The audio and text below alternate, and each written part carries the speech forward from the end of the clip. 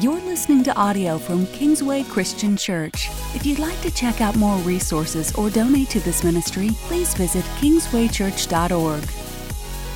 Well, good morning, everybody.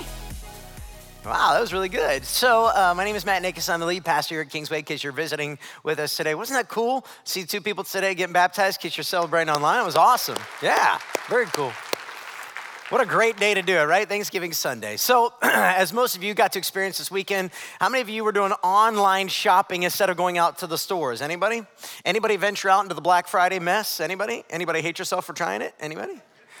I love this time of the year and I hate this time of the year. I love it because we kind of start to really look at family, all these plans, right? But it's also all that added stress. We literally put up our fall decorations really late. So we put them up and then 7 days later took them down and then started our Christmas decorating. And then you got Thanksgiving stuff and you're planning for Christmas and you're buying presents. And we're going to go to my parents' house. I'm going to go to Rachel's parents' house. And we're going to do our own Christmas thing. And everybody else feeling stressed like me, right?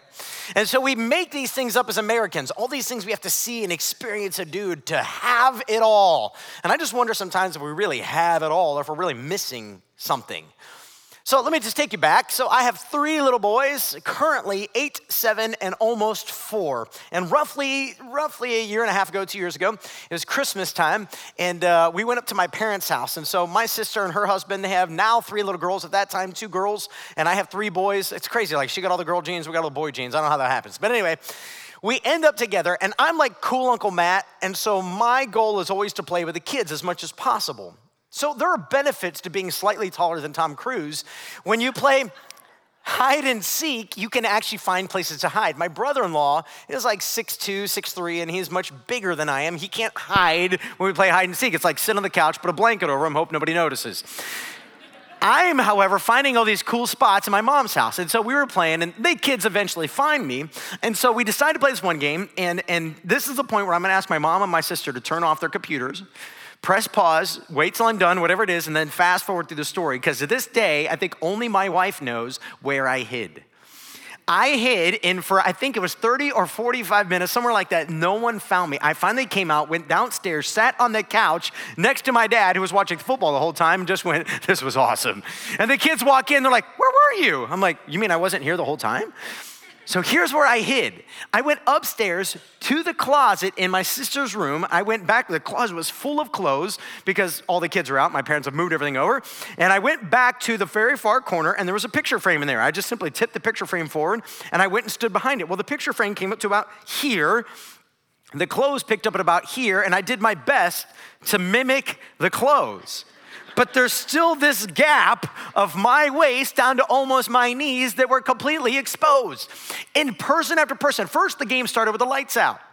It was dark. And they had flashlights, and they'd come in and they'd shine a flashlight, and they would shine it right on me. And I thought, man, this was way easier than I thought it was. They turned around and left. And I'm like, are you kidding me? Person after person after person. Eventually, they got the adults involved. I watched my brother-in-law, my sister, my mom, my wife. They even got to the point my brother-in-law grabbed the set of clothes, like 2 in front of me, pulled them forward, looked, I'm watching him. He looked right at me and then went, I have no idea where he is. And I thought he must be playing along. When another 20 minutes went by, I thought they literally have no idea where I am. And I am in a serious cramp now because I'm standing like a scarecrow in the closet. So I finally go downstairs, and to this day, nobody knows. I still get asked, where did you hide that one time? They're convinced that I found a hole in the wall, or I went in the attic, or I went in the garage and sat in the car. They are convinced that I cheated somehow, and I was right there in plain sight. They shined their flashlights on me. Eventually, they turned every light in the house on in order to find me, and still couldn't find me. Now, here's the point. As we kind of look at today's message, I have this theory that we often do this with Jesus. We get this tunnel vision on life, whatever it is, all of life's circumstances and experiences and whatever it is. We even do this with the Bible. We take certain texts and we cherry pick them, and we tunnel vision on them to make them look like what we want them to look like, to say what we want them to say, so we don't have to deal with the real Jesus or what he wants to do in us. And I'm telling you today, if you do that, you could end up in a very, very dangerous place. You may actually miss the real Jesus. Here's what Jesus actually says about this kind of vision of life. Look at Matthew chapter 6, verse 22. Your eye is a lamp that provides light for your body. When your eye is healthy, your whole body is filled with light. But when your eye is unhealthy, your whole body is filled with darkness. And if the light you think you have is actually darkness, how deep that darkness is. Putting it in my own kind of metaphoric words here, it's as if Jesus is saying, if you actually think you're seeing clearly, but you're actually not seeing clearly, how dangerous that's gonna be for you. Could you imagine trying to drive and you don't see clearly? I remember a season when I didn't have LASIK yet, and I'd forgotten my glasses or my contact ripped. I had to take it out, and you're driving down the road squinting as best as you can, trying to see clearly. And I'd always think, if I ever get in an accident, I am so busted because I can't see further than just barely the car ahead of me right now. Everything is a blur. I just know where I'm going kind of by feel. This is not a good way to drive. Neither is it a good way to go through life.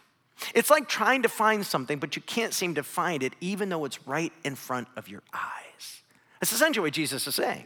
Well, I am convinced that many of us are living this way in America, oftentimes me included. So there's no way this is not a statement of judgment or condemnation or condescension. I'm telling you, I can buy into it quickly. And we are sucked in by our culture.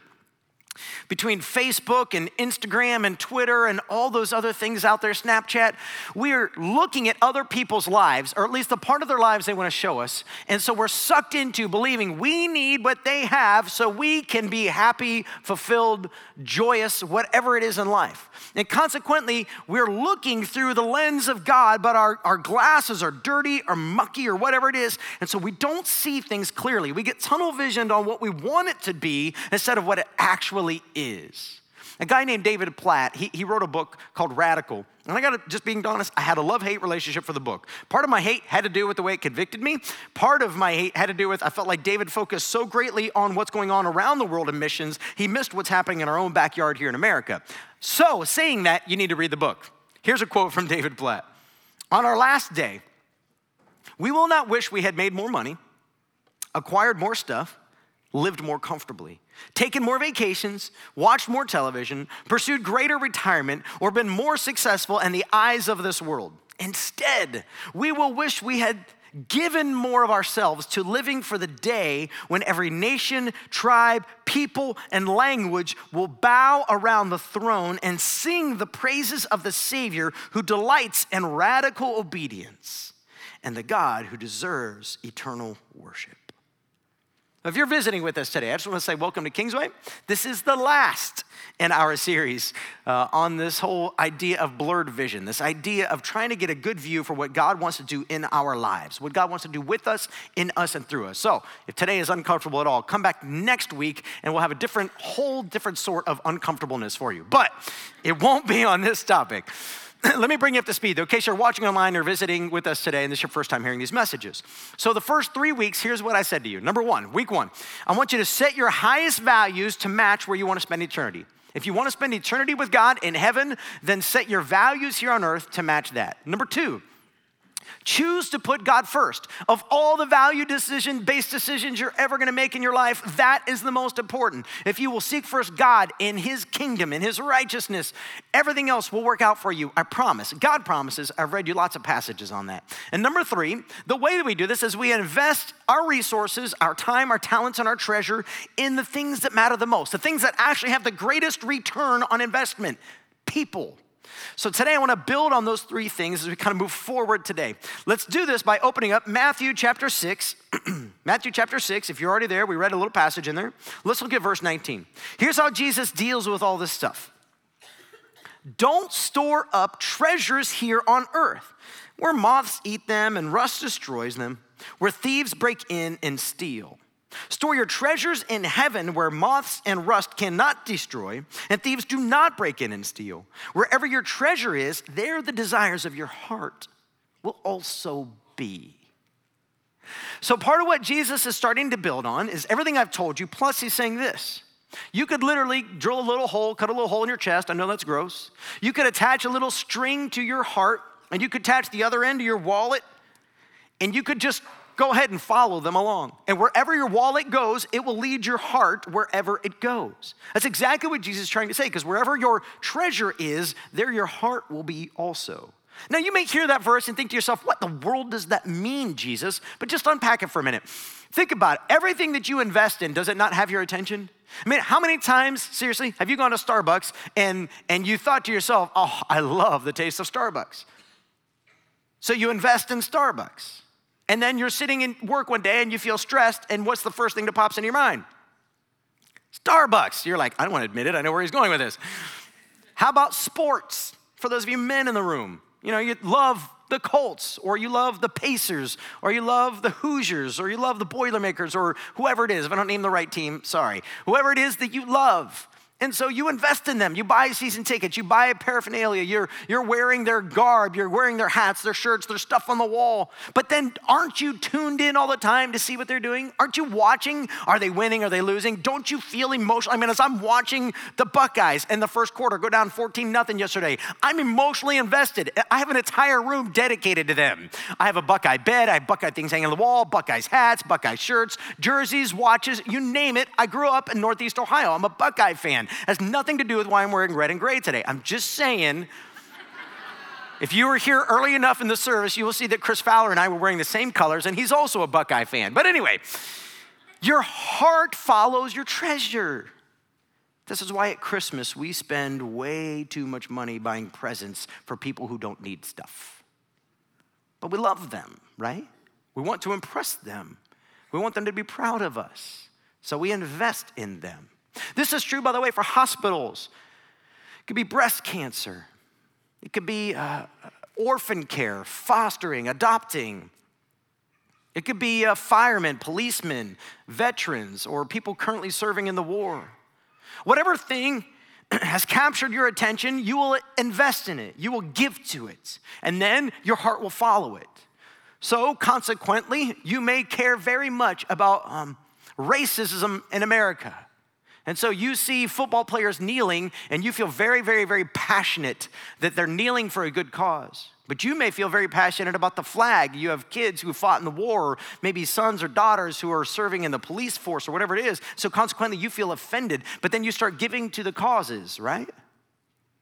So what happens eventually is your focus becomes tunnel visioned on whatever it is you're investing in. And the more money you give to it, the more heart you give to it. The more heart you give to it, the more money you give to it.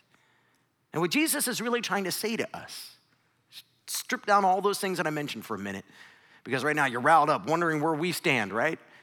And just listen for a second. What Jesus is trying to say is, if you'll store your treasure in heaven, your heart will follow your treasure. And one day your heart will catch up to your treasure, and there will be a glorious payoff when you get there. But then he goes on and he says this. It may sound very familiar to you. Look at verse 22. Your eye is like a lamp that provides light for your body. When your eye is healthy, your whole body is filled with light. But when your eye is unhealthy, your whole body is filled with darkness. And if the light you think you have is actually darkness, how deep that darkness is. What Jesus is saying, don't miss this. See, when I first read those verses, you may not have thought they literally applied to money, but actually they came right out of an entire conversation Jesus is having about money. And the reason is because I think it's so easy in this world to get tied up in things that don't really matter. And so consequently, you end up living your life in such a way that you believe you're doing good. And then the whole time God is whispering to you. He's bringing up passages that convict you. He's bringing books up and stories up and things that are moving and stirring in your heart. But you aren't responding because your wallet is attached to your heart. And your dollars have not shifted yet, so that your heart has not shifted either. Your heart will always go where your dollars are. And then consequently, you don't realize how deep the darkness is. That you're investing in things that don't have any eternal consequence, any eternal benefit. Again, guys, I'm guilty as charged. I've done well in some seasons and struggled in others. I'm not sitting here looking down on anybody. In fact, if anything, I want to call all of us to just simply listen to the words of Jesus and respond however he tells us to respond. Look at the last thing he says here. Look at verse 24. No one can serve two masters. You'll either hate one and love the other, or you'll be devoted to one and despise the other. You cannot serve God and be enslaved to money.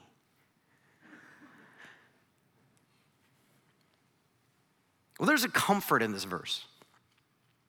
And the comfort is, if you're not enslaved to money, whew. The discomfort, though, is what if you are enslaved to money? What if money really is driving you?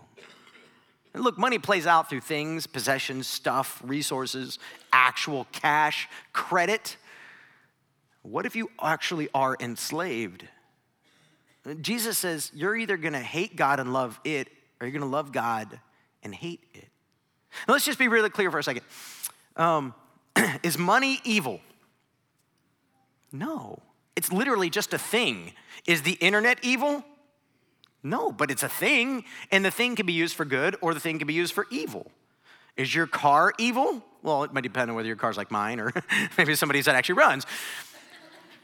No, a car is just a thing. A house, it's just a thing. Clothing, it's just a thing. A purse, it's just a thing. Things can always be used for good or evil.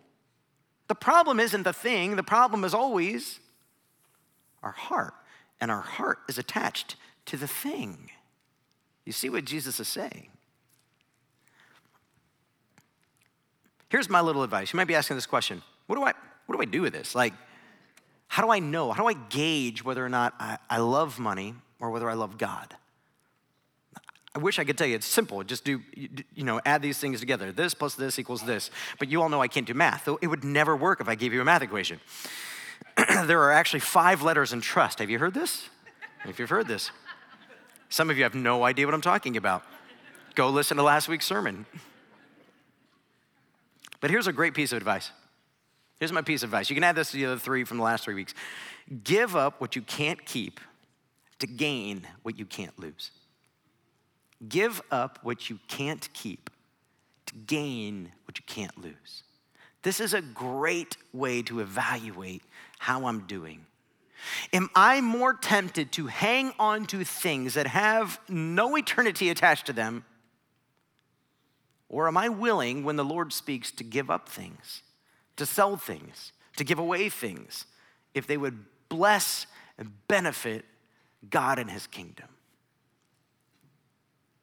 This quote actually comes from a guy named Jim Elliot. It's similar to this. You may not have heard of Jim Elliot. They made a movie about the story of Jim Elliot and a friend of his. I think it was Steve Spear. I'm trying to remember now. And the movie, I think, was called The End of the Spear, maybe? Anyway, no, Steve Saint, I think, was the name of the other guy. And in the movie, there are these missionaries, and they're trying to take the gospel to a people group who literally do not know God at all. They don't know Jesus at all. The only problem is this group is hostile. They kill often foreigners who get anywhere near their land. They actually came up with a plan for a while. They would literally come in kind of with a helicopter or whatever, and they would try to drop good things, food and other things to the people to try to build a bridge to them. They would yell out to them certain words they'd learn in their language to try to build this bridge. And eventually they land on a beach and kind of slowly build this relationship. Well, one time they kind of move into the beach area and decide they're just kind of slowly trying to work their way in. And one day they come out, and these 2 ladies come out of the woods. So it's great. They go out to meet these ladies, hopefully to build this bridge. And next thing they know, out comes running from the woods these men with spears, and they throw the spears at them and kill all the missionaries. It turns out that the missionaries actually had guns on them, could have pulled out their guns and killed the guys running at them with spears, but they chose not to. They literally chose not to. They weren't caught off guard. They didn't lose the battle. And the reason they chose not to is because they'd already made a decision that they would not use their guns to save their own lives against the people they were trying to reach, because they knew that ultimately making that decision would send them to hell because they did not have the gospel. So they chose instead to allow them to throw their spears and ended up killing all the missionaries.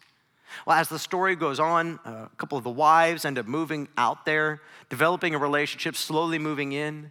One of the sons ends up getting baptized by one of the very men who threw spears at his dad and killed him. It's an amazing story of how the gospel went out. And it's Jim, one of those missionaries, Jim Elliot, who actually made this kind of phrase, a similar version of it, very popular.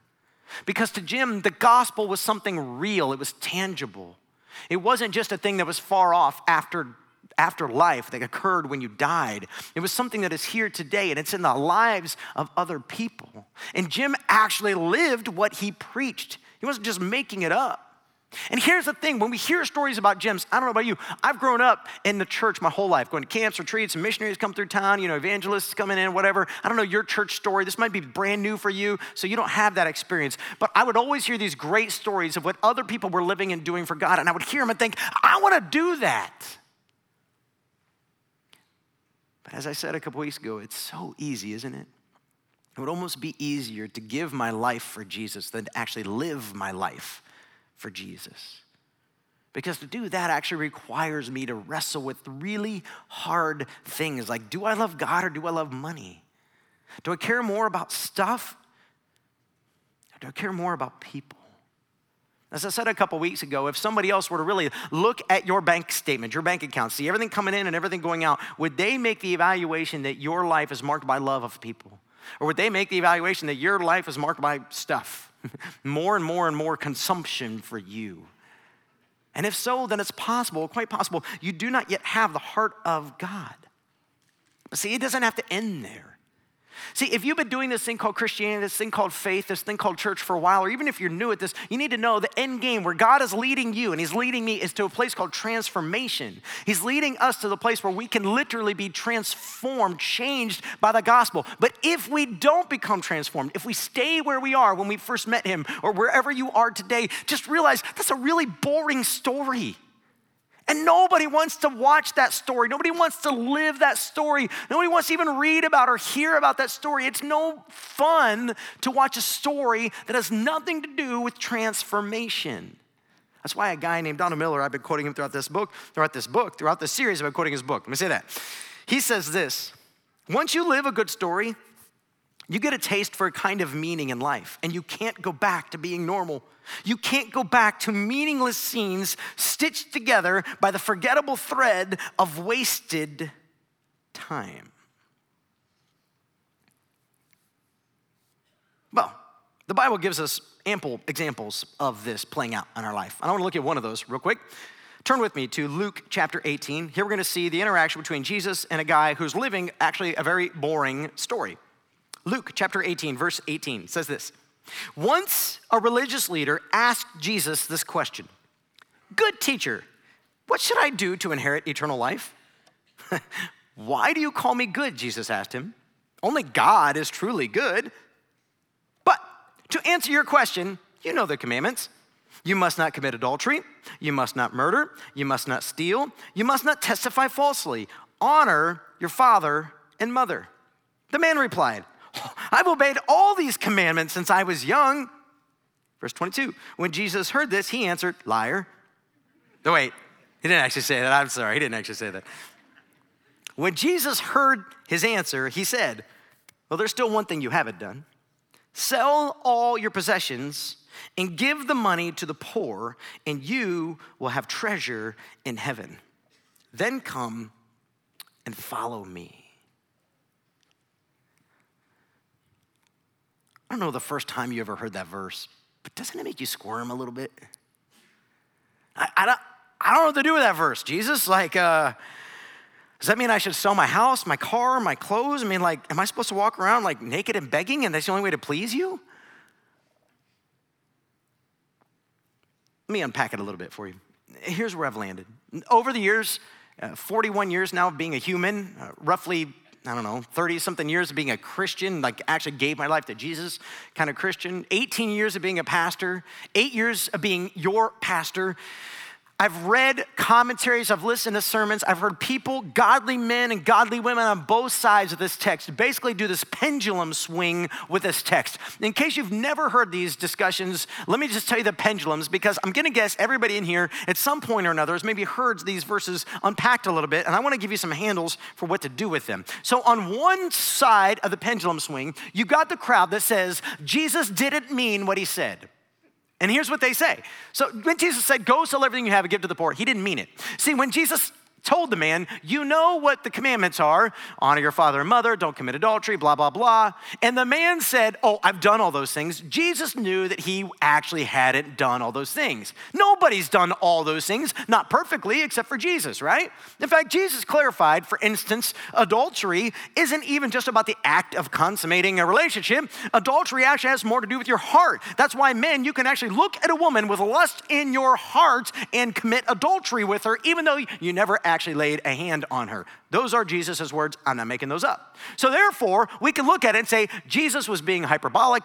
I think that's different. That's a chamber. He was full of hyperbole. Jesus was being exaggerated. Jesus was just trying to make a point. He was trying to say, oh, really? You think you're perfect? Why don't you go sell everything you have and give it to the poor? And in that interpretation then, Jesus didn't mean what he said. He simply was trying to expose the deepest issue of the man's heart. Instead of embarrassing him or causing him shame and saying, you liar, I know about this time and this time and this time and this time, perhaps like he did with the woman at the well, but that was private. There was two of them. This is public, and Jesus always protects the innocent from shame, in case you haven't noticed that. He only exposes the shame of the Pharisees, the religious rulers who were burdening everybody else. Other than that, he protects people from public shame and embarrassment. And so in this moment, he's just trying to expose the man's real heart. That's one pendulum. Swing it over here. And the other side says, Jesus absolutely meant sell everything you have and give it to the poor. Look at his own life. Even Jesus says that he didn't have a place to lay his head. You know, the birds have nests, foxes have dens, but the Son of Man has no place to lay his head. Clearly, this is what he intended. The Apostle Paul didn't even have a home. He was constantly making tents to just pay for ministry in everyday life, but he was constantly living on the edge. We all ought to live on the edge. Now, on this extreme, you've got people, especially financial planners in the room going, yes, preach it, brother. And on this extreme, you've got people who are maybe a little bit more needy in everyday life going, thank you, God, for your faithfulness and always showing up and meeting our needs. And it's funny how you could almost break down the way people interpret this text by their economic status. Have you ever noticed that? So where's the truth behind this text? Which one is right? Could it be that there isn't a really easy answer? Could it just be that God never intended to give us a formula? Plug this in, do this, and everything will be perfect, but instead intended for us to lean into him, to open up our hearts and say, God, lead us. Reveal to us in this season what you want us to do. We trust that in the next season, you're going to do something different. So we're just going to trust in this season, you're going to lead us. We're simply going to ask you, how do we live in the light and in the truth of these texts?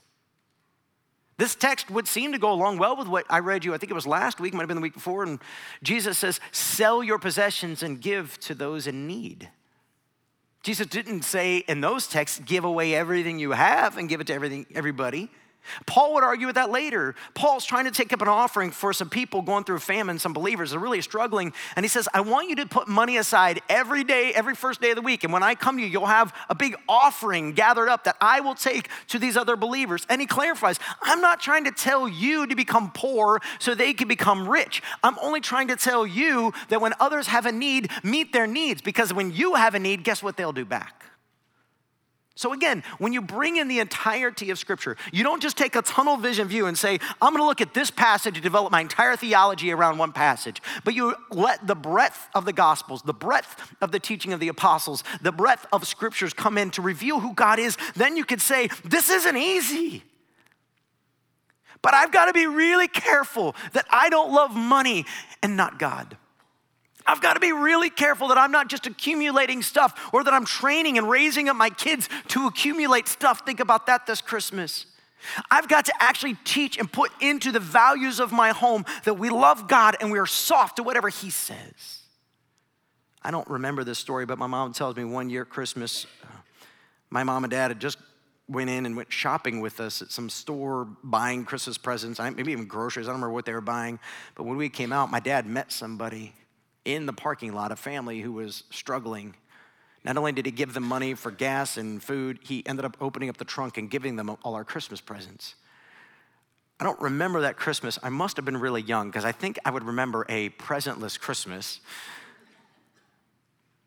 But it's this whole idea of when you meet others, is your heart soft to what God might be doing in that moment? And if so, are you willing to respond? Bob Buford says this in his book, Halftime. I began asking myself questions like these. Am I listening for the still small voice? Is my work still the center of my life and identity? Do I have an eternal perspective as a prism through which I view my life? What is my truest purpose, my life work, my destiny? What does it really mean to have it all? Well, this particular man answered the question emphatically. Look at Luke 18, verse 23. But when the man heard this, he became very sad, for he was very rich. I need to say this in the last service. I'm just going to take a guess real quick. I'm going to take a guess that you are richer than him. And you're like, what? You have no idea how much debt I have. Yeah, I didn't say you didn't have a lot of debt. I'm going to guess you have far more comfortable life of possessions than this man ever had. For one, you have indoor heating and air conditioning. Most of you, maybe there's exceptions. You have more than 2 pairs of clothing. The really wealthy back then would have had just a few, at best, pairs of clothing, a few. You have something called a car. You do not yet realize how big of a blessing that is. Many of you have more than 1 car, and a bicycle, and probably a skateboard, and maybe some rollerblades. You had modes of transportation. You have indoor plumbing. Thank you, Jesus. You have food in your refrigerator and in your pantry that could easily feed you not for one day, but possibly for weeks. There's been seasons where we were tight waiting for the next paycheck to come, and we decided, all right, we can't afford to buy any more food. We're just gonna eat out of the cabinet and out of the fridge. And we more than made it to the next paycheck. That's when you realize how much you've accumulated. You have entire rooms dedicated to holding stuff you don't know what to do with. You've put storage units in your backyard, your basement, off-site, you name it. Trust me when I say you have more than this man ever dreamed of having. And yet when you hear his story, you picture him at some other economic level, don't you? We all do. I'm guilty. It's not like I'm different than you. I think of him in that other stratosphere. Whatever that number is that's bigger than me, that's where he is. And I think we're missing the point. We get so tunnel visioned, we miss the bigger point. So what is the bigger point? Well, let's look at verse 24. When Jesus saw this, he said, how hard it is for the rich to enter the kingdom of God. In fact, it is easier for a camel to go through the eye of a needle than for a rich person to enter the kingdom of God. I'm not gonna ask anybody to raise their hand, but have you ever heard the rumor that what Jesus really meant here was that there used to be a gate that the camels had to get really low to go under, and it was called the eye of the needle because it was so hard for the camel to go under? That's what Jesus meant. I don't want to ask you to raise your hand. This has never been proven historically ever. Somebody somewhere made this up and it caught on because it sounds like such a great way to relieve the pressure of this text. So it just kind of kept spreading and spreading and spreading and spreading. To this day, if somebody has found it, I've not read about it. So if I'm wrong, feel free to let me know. But the last that I've studied this, nobody's ever found it. There's no architectural evidence that there's anywhere called an eye of a needle gate where Jesus is referring to. You know what Jesus is actually referring to? The eye of a needle, that tiny little thing where you string a needle through. And he's like, it's easier for a camel to fit through there than for a rich person to get into heaven. Why? It fits the analogy. Jesus isn't trying to be gross and squeeze down the camel into little tiny parts. Jesus is simply saying it's really hard, right? In fact, you would say it's impossible for that to happen. But yet it's harder for a rich person to get into heaven. Why? Because he's building on this concept. Because you will either love God or you will love money. You can't love both. You can't love both. If your drive in life is more and it's not more God, guard your heart. Think now about stopping and taking a backward step. It's not too late. You're here. The transformation is still available to you. So yesterday, my family, we watched Cars 3. Anybody see Cars 3? Okay, this is gonna flop. I'm gonna do my best to set this up, all right? So Cars 3 was Cars 1, except for instead of being told from Lightning McQueen's perspective, it was told from Doc's perspective, except for that now Lightning is Doc. You're like, what in the world does that mean? All right, I'll do better, okay? Here's Cars 3 in a nutshell. Cars 3 in a nutshell is this. Lightning has won 7 straight Piston Cups. Oh, the jokes. And now he's towards the end of his life, and he can't win. All of a sudden, there's all these new cars coming in, and they're bigger, and they're better, and they're faster, and they're winning all the races. And so it's really a journey about a guy turning 41 and realizing that maybe he's not as young as he used to be. Wait a minute, that's not what I meant. And it's about Lightning McQueen realizing that no matter how hard he tries, he just doesn't have it anymore. Maybe the reason this movie was powerful for me is because I am 41. And I'm watching Lightning, so eventually he ends up at a car accident trying to win a race, and he can't win the race. And so he goes through a season of trying to repair and recover, and everybody, all his friends are trying to talk him out of this wounded place, and now he's gonna give it one last go. And in this one last go, he's trying to train. The only problem is you can't get faster. You're either fast enough or you're not, and that's the problem. He simply doesn't have what it takes. In the whole movie, he's got this trainer. I don't want to ruin the movie for you, but I'm going to. He's got this trainer who's been trying to help him get in shape, but it dawns on him finally by the end of the movie that the trainer was really the point of the story. And now it's his job to take on Doc's role, and it's his job to mentor the next generation so that the trainer can win the race. Now we get to the end of the movie, and I'll stop there. There's this, typical climactic Pixar moment where everything is glorious, and you want to cry because I'm a man, I'm not allowed, and my wife's on the cat chair next to me, just tears are coming, and it's like, it's good, After the movie, I'm like, I didn't really like that movie. And she's like, what do you mean it was a really good movie? I'm like, well, first of all, it was the same story. They just recycled the story. And I'm mad. And the reason I'm mad, it wasn't until this morning. I'm on my way to church. I'm listening to a worship song. It wasn't until this morning that God spoke to me through the movie. I hate when he does that. He sneaks up on you, you know what I mean? It's like, pow. And here was the reason I didn't like the movie. I wanted Lightning McQueen to win. Nobody saw the movie. You don't get it. I didn't want the trainer to go on to win the race. I wanted him to win the race. I didn't want the bad guy who's arrogant and bragging to win the race. I wanted him to win the race. You know why? Because I want me to win the race.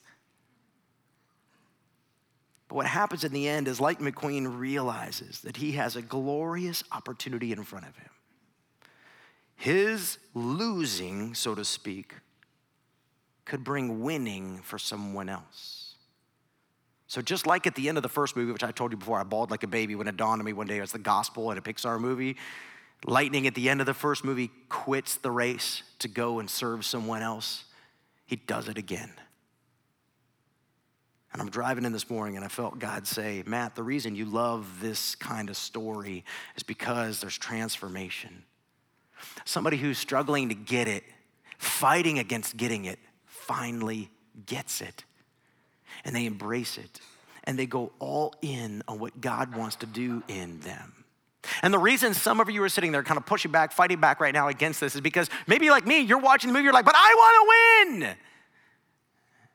And maybe just like God was speaking to me this morning, you need to realize God wants you to let go. Because the way that you win isn't what you thought in the first place. The way that you win is actually by losing. And I know, if you're sitting there like, this is radical, this is crazy. I know, Jesus said these things. The wisdom of God is foolishness to people of earth. But that's why it's the gospel. You want to live, what do? Die. You want to gain, what do? Lose. You want to be free, what do? Surrender. Or, the Bible might say, become a slave. I am so confused. It's like an upside down kingdom where the least will be the greatest. Oh yeah, that ought to be in the Bible. Somebody ought to put that in there. That's exactly what Jesus has been saying. Donald Miller in his book, A Million Miles, he says it this way. If the point of life is the same as the point of a story, the point of life is character transformation. If I get any comfort, as I set out on my first story, it was that in nearly every story, the protagonist is transformed. He's a jerk at the beginning and nice at the end, or he's a coward at the beginning and brave at the end. If the character doesn't change, the story hasn't happened yet. And if story is derived from real life, if story is just condensed version of life, then life itself may be designed to change us so that we evolve from one kind of person to another. Now think about this for a minute.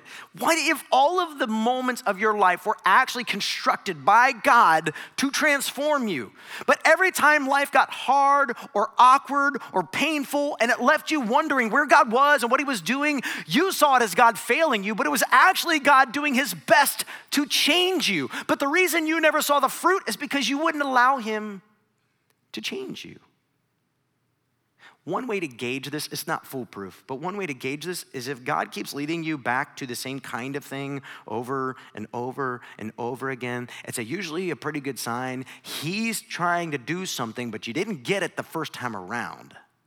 It's kind of like the Israelites back in Egypt, and he kept saying, all right, another few more years out here because they don't get it yet. And he's not doing that to hurt you. He's doing it because he loves you.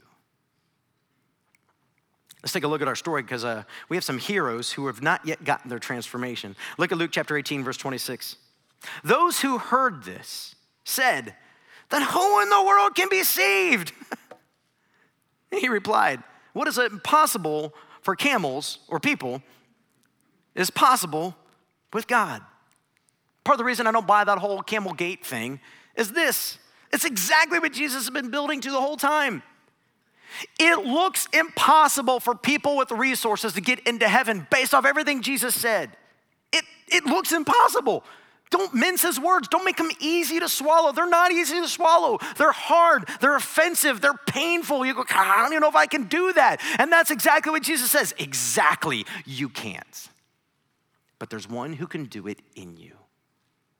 There's one who could change your heart, change your vision, open up your eyes so that you can see brighter, clearer, better perspective than ever before. Because what's impossible for you is not impossible for God.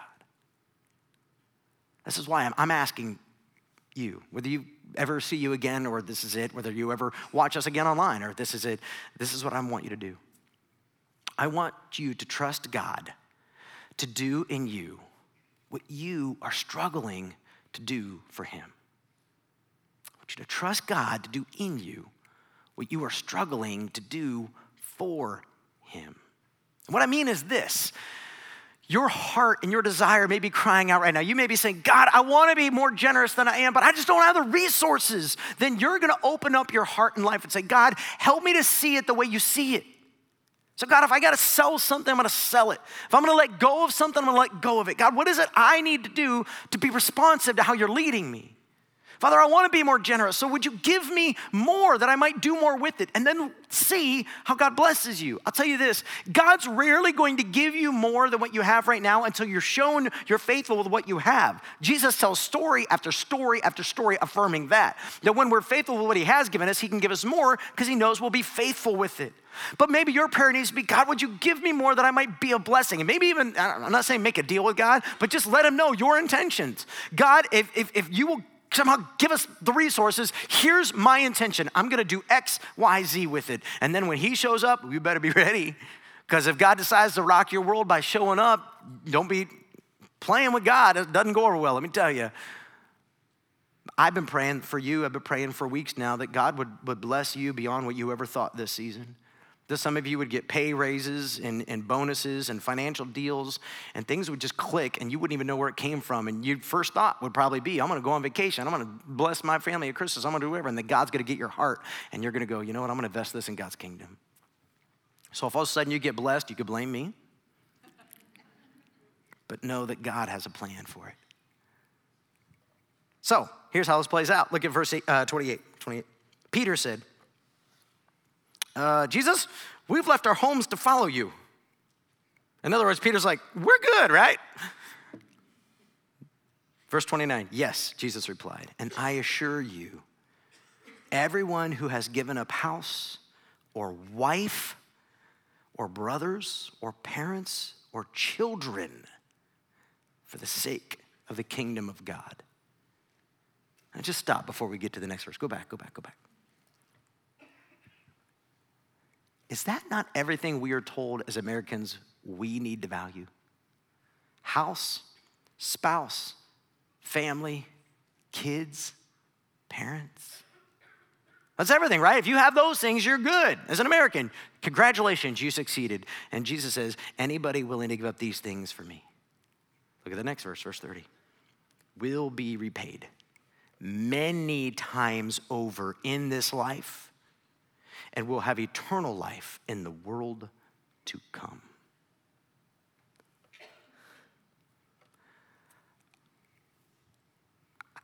I don't know what to say. What does that mean that I'll be paid over many times in this life and eternal life in the world to come? So this is a great investment plan, right? So if I give to God today, he's going to give me more tomorrow. That sounds good. I can't say that. Even though there are many false preachers today who will say that, I can't say that. Because I don't think the Bible says it emphatically, but there is a confidence here. Jesus promises he will not fail you. You don't have to worry about being generous, whether that means God will stop taking care of you. In fact, it's the opposite. If you're generous, God promises, if you're on my team, I'm on your team. If you lead out, I'll follow behind. I will not fail you. Trust me. Here's maybe the best way to say it, Jim Elliot. God always gives his best to those who leave the choice with him. I love that quote. Because what he's really trying to say is, when I trust the giver to give however he sees fit, God always gives me better than I'd ever envisioned in the first place. But when I'm trying to control the outcomes, okay, God, I'm gonna faithfully give this way. And then God says, I want you to do that. No, I'm not gonna do that, but I will do it this way because I feel comfortable doing it this way. I feel good about doing it this way. I can control the outcomes doing it this way. And God's like, but you're not allowing me to unleash the blessing that I had intended for you. And you're going, but I don't see the fruit of that. I don't see the benefit of that. I don't know that I like that. I don't know that I agree with that. I don't know that I whatever with that. And God's going, I'm not asking you to tell me how to do it. I'm just asking you to trust me. And when you trust me, I will take care of everything else. So here's how I want to kind of close out today. Communion servers, sit. How you like that? I just want you to sit for a minute. Because I want you to take part in this prayer. And then when I'm done praying, you're going to pray. And that's when the communion servers are going to get up and transition out. So you're going to have a few minutes for them to go out, prep the communion, come back in and serve you. You'll have a few minutes to do that. Here's what I just want to say real quick. First of all, you're going to notice as you leave today, there's boxes on the back walls. We've been kind of slowly installing them. They've got iPads on them. We'll talk more about this as we go into the future. Here's our dream for those boxes. Our dream is to get to the place where as a church, we don't have to quote unquote take up an offering anymore. That through push pay and those boxes, your heart will already be invested in God's kingdom here at Kingsway. We're not going to have to put a moment in the service to say, now give. Because your heart's already going to be there, and you're just going to take part in it, either online or through being generous. We're not removing generosity. We're just saying, you know what, in case you're visiting with us today or you're watching this online, it's really awkward when you show up and you're like, hey, it's my first time to church, maybe ever, and somebody hands me a basket. It's like, what do I do with this? I guess I have to pay to go to church. And it's awkward. And what we want to do as a church is try to remove all the barriers between the gospel and people. And money, by the way, is a major barrier. Did you know this? You can't love God and money. So imagine everybody coming to our church who loves money and doesn't yet love God. I don't mean that offensively. This is why I'm picking Thanksgiving Day to say this. There's a little less visitors today. We've just created a major barrier because we went right to the thing that's already between them and God. And instead of starting at God loves you, we started at here, give us your money. Are you with me? What we want to do is raise up a group of people who are so generous that all we have to do is prompt them, and they're just doing it. It's coming out of the overflow of their love for God, not because we passed a basket to remind them that they love God. Does that make sense? And let me just commend you. This entire series was not birthed out of any condensation, I think is what I just said. I wasn't looking down on you. How's that? There was no way was this chastising and no way was this rebuking. In fact, I want to say the opposite. I just saw a data point. I don't remember the exact number. And again, there's no math at Bible college. But Kingsway people per capita give more than 2 times what the average person in a church gives. Yeah, can we just stop and say, praise God for the generosity of this church? I am so proud to be your pastor. I don't know if I say that enough. I'm so honored to be here and get to share the gospel with you week in, week out. Thank you. This was not a series intended to chastise anybody, but it was a series intended to challenge us, me included, to say, lift your eyes from the earth to the skies and trust your Heavenly Father has bigger plans for your life than you ever envisioned. Now, I want to start a prayer. I want our communion service to stay for it. And then when I'm done praying, it's just gonna be silence. I'm gonna walk off stage. They'll probably be playing some music for you. You just talk to God. Because here's the dream. I long for a day when every seat in this room is filled. I long for a day where we have to launch a third or a fourth or a fifth service or a second or a third or a fourth campus or whatever it is. Every Sunday that I'm here, except for one, because they were paving the school parking lot, I park across the street and I walk over here and I pray every Sunday, God, fill this parking lot with cars full of people who don't know you. God, would you fill our parking lot to the overflow? Would you fill our kids' space to the point where we have to knock out more walls? God, would you make us uncomfortable, make us move rooms, move services, and do things that are really, we hate doing because change is no fun. But God, would you keep doing it in us? That we might stand before you one day and have a multitude of people who clearly met you because of us. Let's pray that.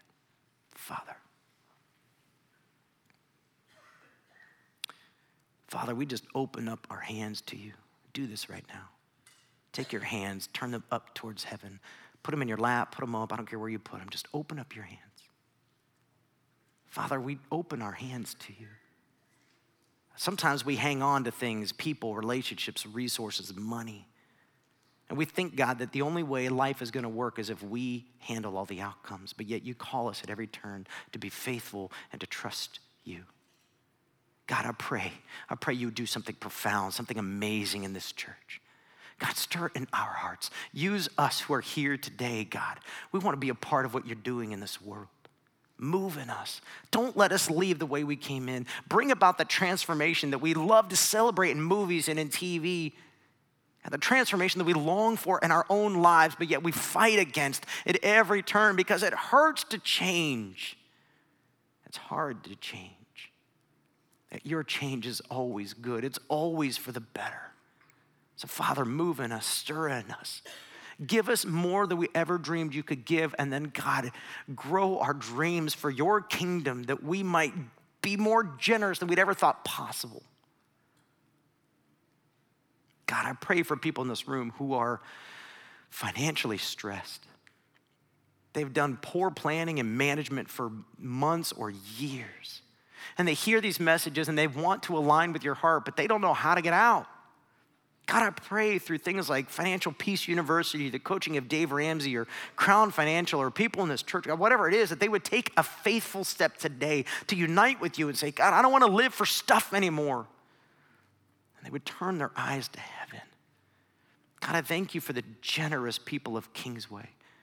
We have what we have because they have so faithfully given. Some throughout today have been here for over 4 decades, some for over 4 weeks, and everything in between, Father. And they've given faithfully that your ministries might go to the ends of the earth.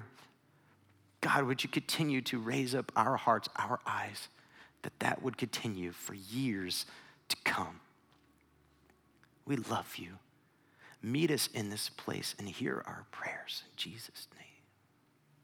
Communion service, you may go.